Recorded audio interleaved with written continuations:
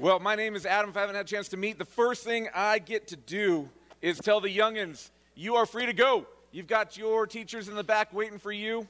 You got a lot of stuff going on downstairs that is going to be fun. You can head on down, and we will see you in a little bit.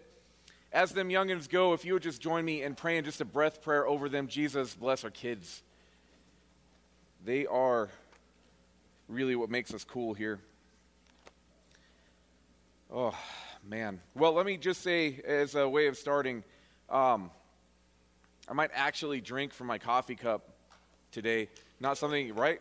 Yeah, I got my coffee cup holster, but I don't ever really I forget that it's there. My voice is a little scratchy. I promise you, I ain't got the vid. I just have been, I've been having some fun this winter. I am an assistant coach of a swim team, and I'm telling you, there's nothing that restores your soul like yelling at teenagers. And so yesterday we had a meet down in Hardin, and so I'm feeling it a little bit. So I promise you, I am not contagious, except with the desire of yelling at kids. That could be contagious. And then this is like, it's not even like, get off my lawn. Like, it's encouraging, go faster. So, yeah. Forgot why I was telling you that, so we're just going to get started here. Why don't we pray?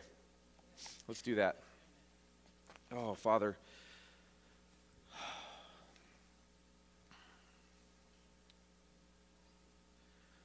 Holy Spirit, we pray that you would make us aware of your presence here.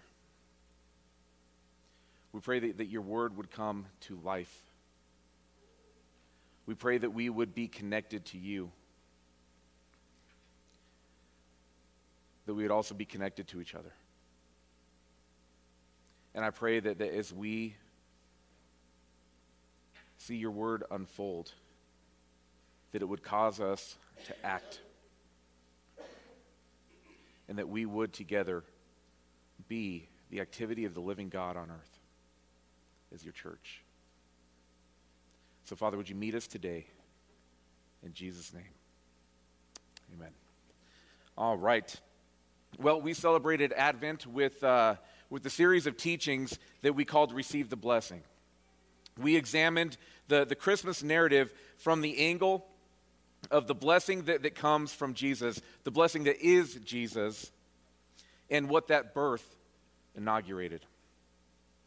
We're going to continue that thread as we begin a new series today that's going to take us all the way through the winter and celebrate all the way through those celebrations that are coming, the celebrations on Ash Wednesday, Lent, Holy Week, all of that, all the way to Resurrection Day, that day commonly known as Easter. This will take us all the way through that time. This series is a walk through the Gospel of John, a journey through the ministry of Jesus as he prepared for the cross and prepared us for a life of ministry in his name. Our Advent series was about receiving the blessing of Jesus, and you might have noticed that we often used, as a part of that narrative, stuff that we found in the Gospel of John. And we see that it is so present in the Gospel, this blessing that is with us now. We're going to use the Gospel of John and use this as a demonstrated experience of Jesus as God with us. Now, my hope for this series, my hope for the next several weeks, is that we will be introduced or reintroduced to the reality that Jesus is active in us and through us, and that this reality will call us into a deeper action as followers of the King. So at the very least, like the low bar that we can set for this series is that it'll give us context for all of the things that we will celebrate here over the next several months together, all of the things that we will celebrate leading up to and including Resurrection Day. So, before we dig in, let me give you some background on the Gospel of John, get us on the same page, how we're also going to use it. And I would say this, it would be beneficial to follow with us as a congregation, to be reading through the Gospel of John together during this time. And so if you don't have a Bible, we would love to provide you with one. So just let me know after this and we will get that to you. But one of the other disclaimers that I'll offer right up front is that this series is not going to be like other series that we've had where we've gone through books of the Bible. We're not going to go line by line through the entire book like we typically would. Now, there's a good reason for that. It isn't that I don't want to. I actually really do want to. But I wanted to actually be able to finish John by Resurrection Day. And my first actual, the outline that I created for this series was 52 sermons. And so here's your choice. Either we can just, meet a lot more between now and Resurrection Day, or I could just talk a lot longer between now and Resurrection Day, or we can just kind of modify a little bit of what we're doing. So we're not going to have 52 sermons through. So there is a good reason as to why we're doing this, but we're also, rather than going line by line, we're also going to find and follow a common thread that is going to take us from Advent all the way through to Resurrection Day that we find in the Gospel of John. That common narrative, that perspective, that common thread that we will find is the reality that God is present with us, and is present in his manifest glory. Now, this is a series that I need to hear, as well as a series that I've needed to hear over my walk with Jesus several times, because in this manifest glory that we see in the Gospel of John, this is how my faith is activated. Now, what I mean by that is that hearing others talk about Jesus, reading about Jesus, going to classes where I've learned about Jesus, didn't make Jesus real for me. I could not receive the blessing of Jesus until Jesus was more than just a story. Until Jesus was more than just a lesson, more than just an anecdote, more than just a meme. To be introduced to Jesus meant understanding that he isn't merely historical. He's not just anecdotal. Jesus is certainly not fantasy. Jesus is not a notion or a fable that would give structure to some kind of moral code that we're trying to manipulate each other into abiding by. I needed and need Jesus to be real. I need to experience Jesus to know that I'm not chasing fairy tales. What we see in the Gospel of John is a presentation of the reality, the lived reality, the experienced reality of Jesus. The Jesus we're invited to experience. The Jesus that changes us and perfects us. The Jesus that allows us to be called children of the Most High God. To receive the blessing of Jesus, I needed Jesus to be an experienced reality. For me, for this to move beyond religion, to be a relationship, God has to be more than an idea. And more than that, God has to be more than somebody else's idea. God can't be the idea that was given to me while some of this is passed on. It has to be real, and it has to come through experience. Now, in order to recognize that experience, though, stories are important. The narrative of what Jesus has done, is doing, and will do allows us to understand who he is and how he proves his faithfulness to us. The purpose of the Gospel of John is exactly that, and we know that because it says so. In months down the road, we're going to get to this passage as a part of a series, but we start with it today. John 20, verses 30 and 31. The disciples saw Jesus do many things, many other miraculous signs in addition to the ones recorded in this book. But these are written so that you may continue to believe that Jesus is the Messiah, the Son of God, and that by believing in him you will have life by the power of his name. That's the purpose of this book, the purpose that we unpack given to us through the Gospel of John. Now, the Gospels, the narratives of the life of Jesus that open the New Testament, even the word gospel meaning good news, but more than meaning just good news, a gospel is good news that's found to be true. And so what we need to do is we need to find the truth of this good news. This is what the word gospel means and what it represents. Finding this good news to be true happens in a few different ways. It's vital for us to find truth in the words of Scripture, to be in relationship with God. And this really is the task before us as we begin this new series together, to find the good news true, and then after we find the good news to be true, to go and demonstrate that truth in the sphere of influence that we have beyond these walls. Now, John, the author of this gospel,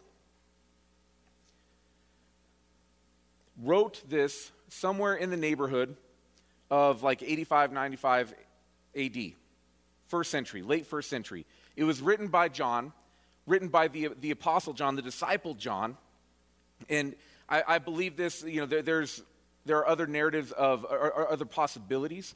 This is, I think, the most likely of all of the different ideas historically of when and who wrote the Gospel of John. If you want to talk about that more, that would, just not going to do it right now. But I would love to have that conversation. John, not only one of the 12 disciples, John was one that walked very closely to Jesus. John is one that we see as part of like an inner circle of Jesus. And why this is important is because John knows what he's writing about. John lived it, experienced it. He was right next to Jesus. We see in both Mark 5 and also in John 20 that he is a part of this three that are part of the 12, but part of a three that really know and are really with Jesus. Now, this also stands up to historical inquiry in a manner that's readily accepted by historians, also in courts of law. This brings us to the place of eyewitness testimony. So in two ways that we can have faith in this gospel. Number one, John was there and saw all of this stuff happen. We can know that to be true. John was there and saw it all. And then he told people about it. And we've got a record of the people that he told about it. John was witness to what Jesus did. He taught about it over an entire lifetime of apostleship,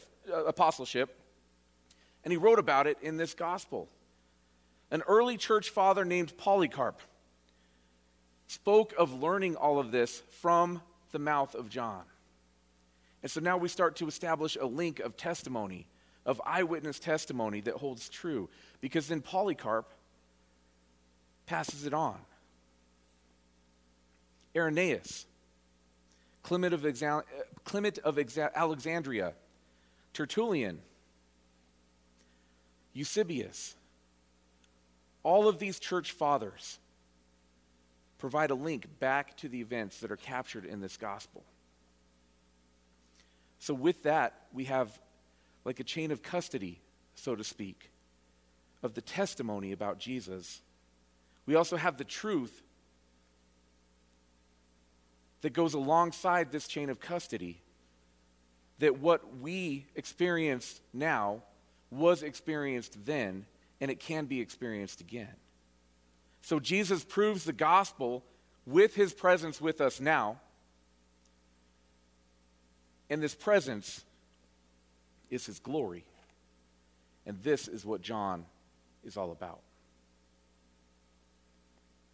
Now, what some scholars call the problem with the fourth gospel, with John being the fourth gospel, the problem of the gospel is actually that common thread, the whole point of this series that we work through together. It is different than Matthew, Mark, and Luke, these three that are called the synoptic gospels that have the same view, synoptic meaning kind of the same view of Jesus. These three work together for a purpose, and John is a little bit different. The problem is a problem that we're going to embrace. What becomes the focus of study for early church fathers, like the ones that we just mentioned, is really that problem. and it's one that they embraced, we're going to embrace with them. Some critics claim that the Jesus that's presented by the Synoptic Gospels, those first three Gospels, is his historical but not divine. And then John's Gospel presents Jesus as divine but not necessarily historical. That's crap. Just as a side note, neither of those perspectives are true, because what we have in the Synoptic Gospels is a presentation of the Son of God. I mean, you can't escape any of those three Gospels without that reality just smacking you in the face. We also begin John with that same point. But the difference between the Gospels really, I think, enhances how Scripture works and how Scripture works through us and how it's taught to us, and the way that different audiences receive the Word. John does make his presentation differently than the other three, but this reflects a purpose rather than any kind of issue that we might have with the narrative. The purpose of John is one way that you'll hear it said is that John is a universal gospel. I think a better word than universal for this gospel is missional, because this gospel was truly written for everybody. We've got the Gospel of Matthew that was really written for a Jewish audience that was making the point that Jesus is the Messiah. You've got Mark that was written that was really refuting a lot of things that was coming out of the Roman Empire about the Messiah. Luke that was kind of written to a Greek audience. John is written really to anyone that doesn't know Jesus. John's presentation of Jesus is so clear and pointed that Jesus is God manifest in flesh, that it becomes the foundation of his writing. John writes of manifest glory, about the presence of God with us, demonstrated by signs and wonders that proclaim the power and the love of God. So the purpose of this book and the theme that we're going to follow as we travel towards Resurrection Day is glory, and how glory is experienced. So, a good starting place is, what is glory? A short answer is that it's the revelation of God's power and characteristics, sometimes accompanied by visible phenomena. Now, if you were to take a survey of several Bible dictionaries, you'll also see that really all of these definitions include a really important word, the word presence. In the definition of glory, we find the word presence. And so we have this revelation or this experience of God's presence that we can call glory. The glory of the Lord can be seen and felt. We've seen in Scripture sometimes as light, sometimes as a cloud, sometimes as a clap of thunder, as a rushing wind. But also, we see God's glory come in the form of compassion, mercy, and love. So, glory is the presence of God and feeling his attributes. The secular, or the classical meaning of the Greek word that the translators used for glory includes another angle which really kind of fits our purpose as well, and that angle is feltness, a new word that we're going to introduce. Feltness that we created. Maybe I didn't create it, but it feels like I did. Feltness. Because it speaks to distinction, esteem, or the well-informed opinion that comes through feeling the weight of a person. Now, we're not talking about weight, on a scale weight. We're talking about how the person has a presence that's felt whether they're in the room or not.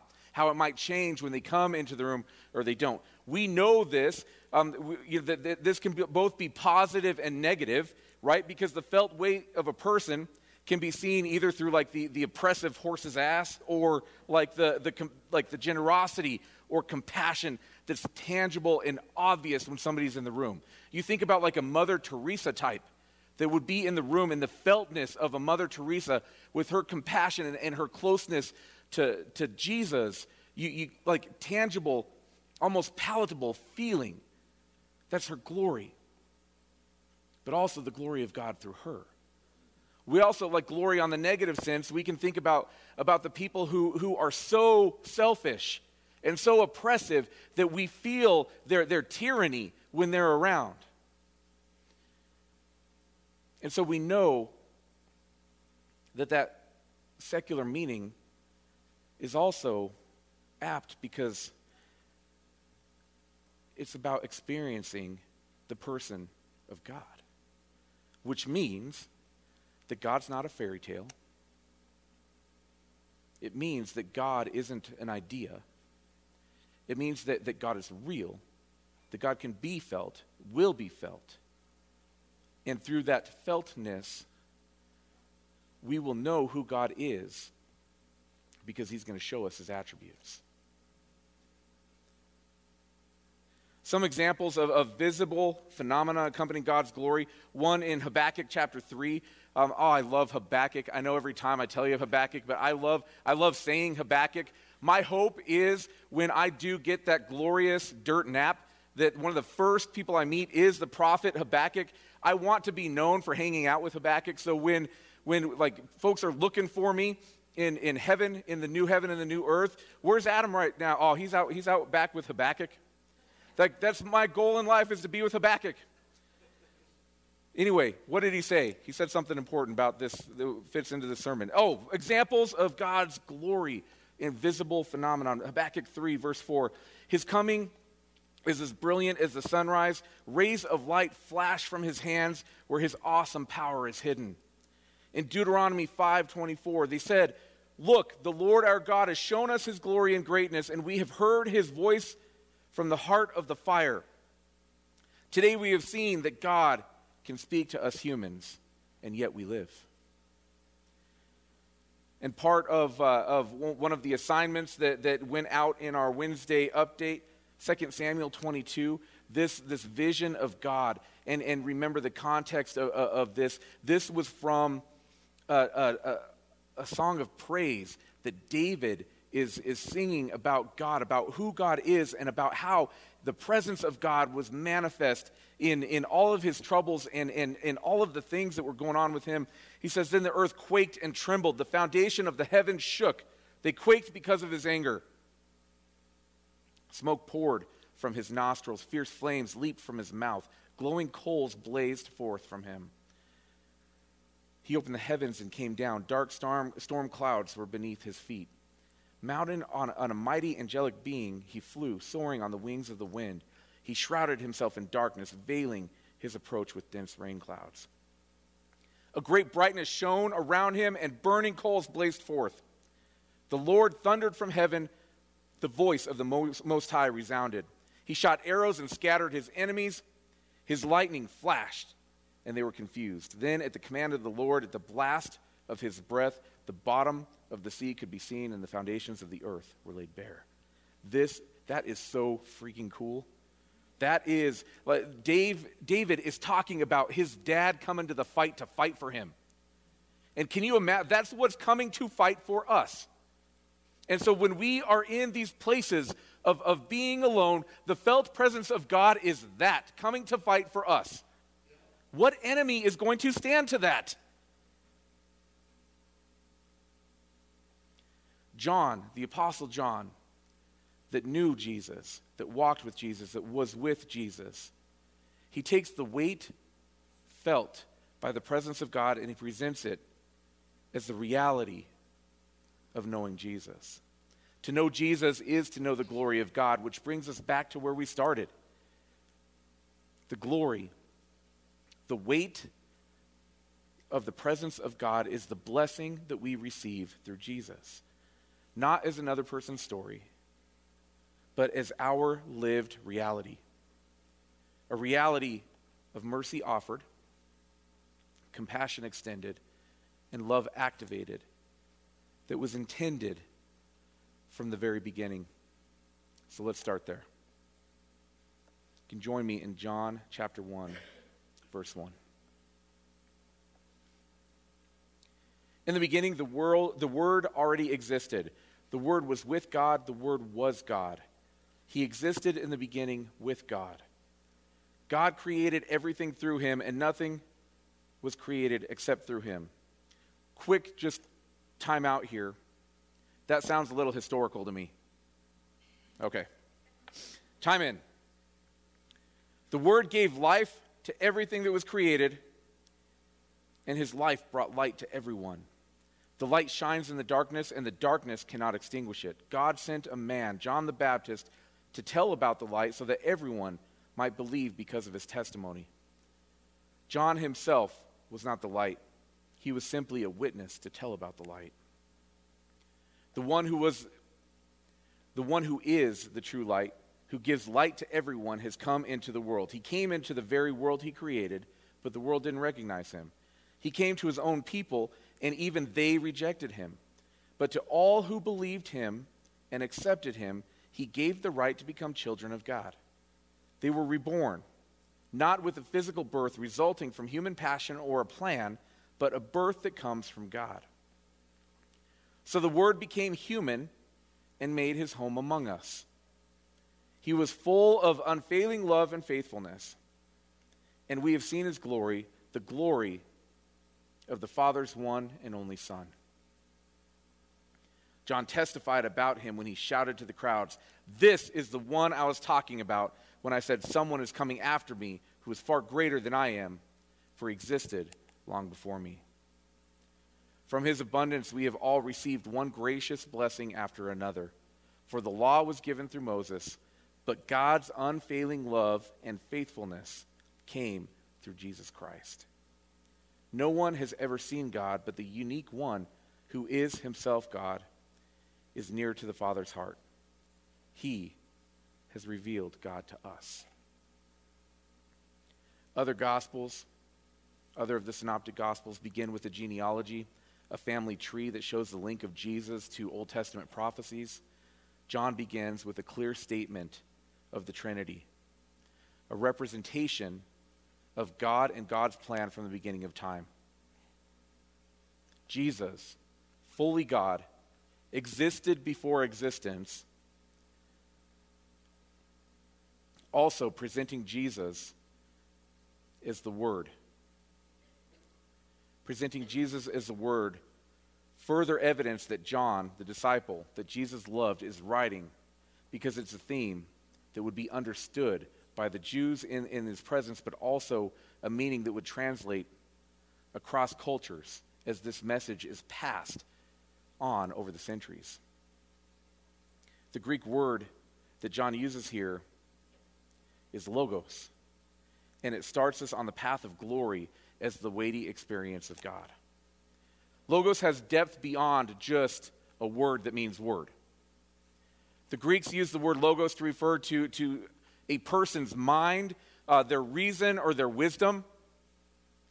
And here it communicates that Jesus is, as logos, Jesus is the self-expression of God to the world that he created. Logos implies a total or a complete message, not just a piece of a message or a piece of a word, a piece of a narrative. Logos is the complete message.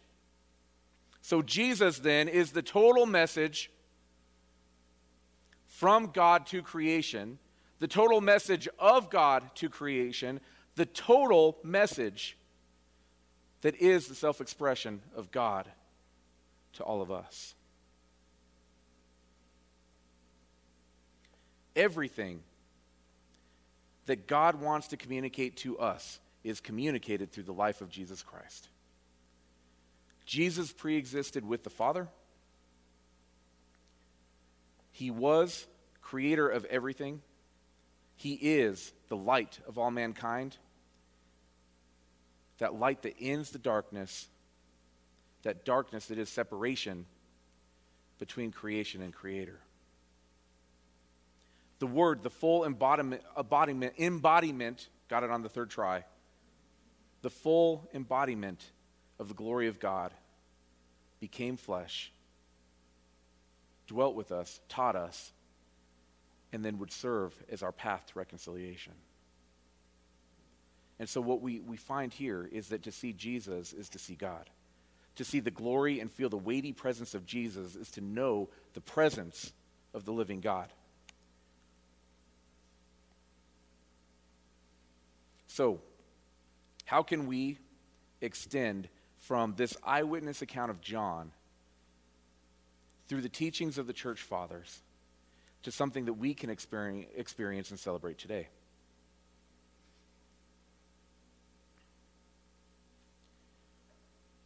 The reality comes when we notice the glory is breaking in. The weighty presence of God breaks into our lives as light.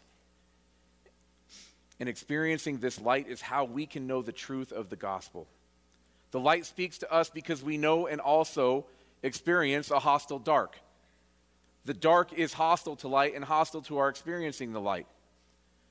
The darkness is something that we all have known, know. The darkness is the separation from God. The reality that there's a center of order in our life that is not God. This is the darkness that the light comes against. The chaos that results from pursuing the world rather than God is an example of the darkness that the light comes to fight. Against this darkness comes the glory of the God Most High. Light that puts chaos to flight. And so now as we're thinking about how do we experience this, now we can think about chaos in our life, and we can think about that chaos ending and coming to order. Just as the creation story in Genesis 1 shows God move against the darkness of the world without form, the story captured that shows a move to create light that would expose chaos. The Word become flesh is the light that moves against the life lived without order. Left to ourselves, we are at the mercy of our passions and fears. But with the glory of Jesus, with the felt weight, the felt presence of Jesus, the glory drives us to the Father's arms because He exposes us to ourselves. The light allows us to see. The path that was dark is illuminated. Decisions that are wrapped in the night of uncertainty also become illuminated. With Jesus, the way out of chaos becomes clear. This extends beyond the testimony of other men into the felt reality of when we respond to the invitation of Jesus. The glory of God breaks in, and the darkness cannot extinguish it.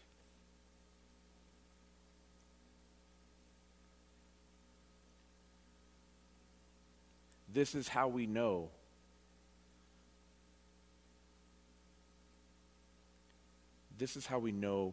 truth in gospel. Good news shown to be true is through experiencing the light come against the darkness. If you're hearing this message for the first time, or if you've heard this message before and you've not fully experienced this, we're starting this series today together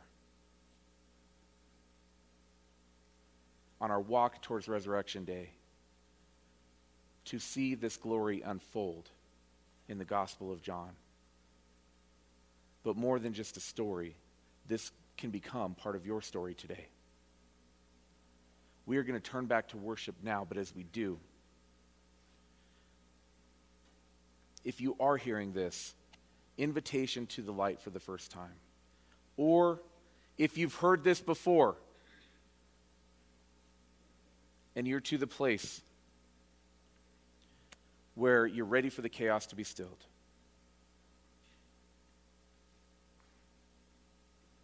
if you would like the glory of the living God to be illuminated to you, for these words to become real, would you join me in this prayer?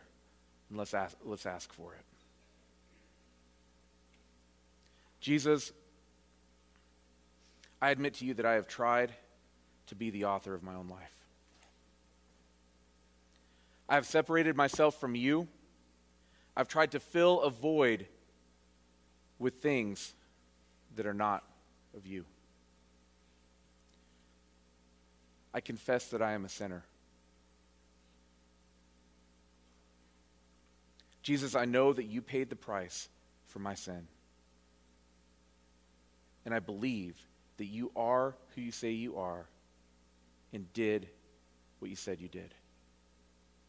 I accept you as my God, as my Savior, and I invite you to be the center of my order. In Jesus' name, amen.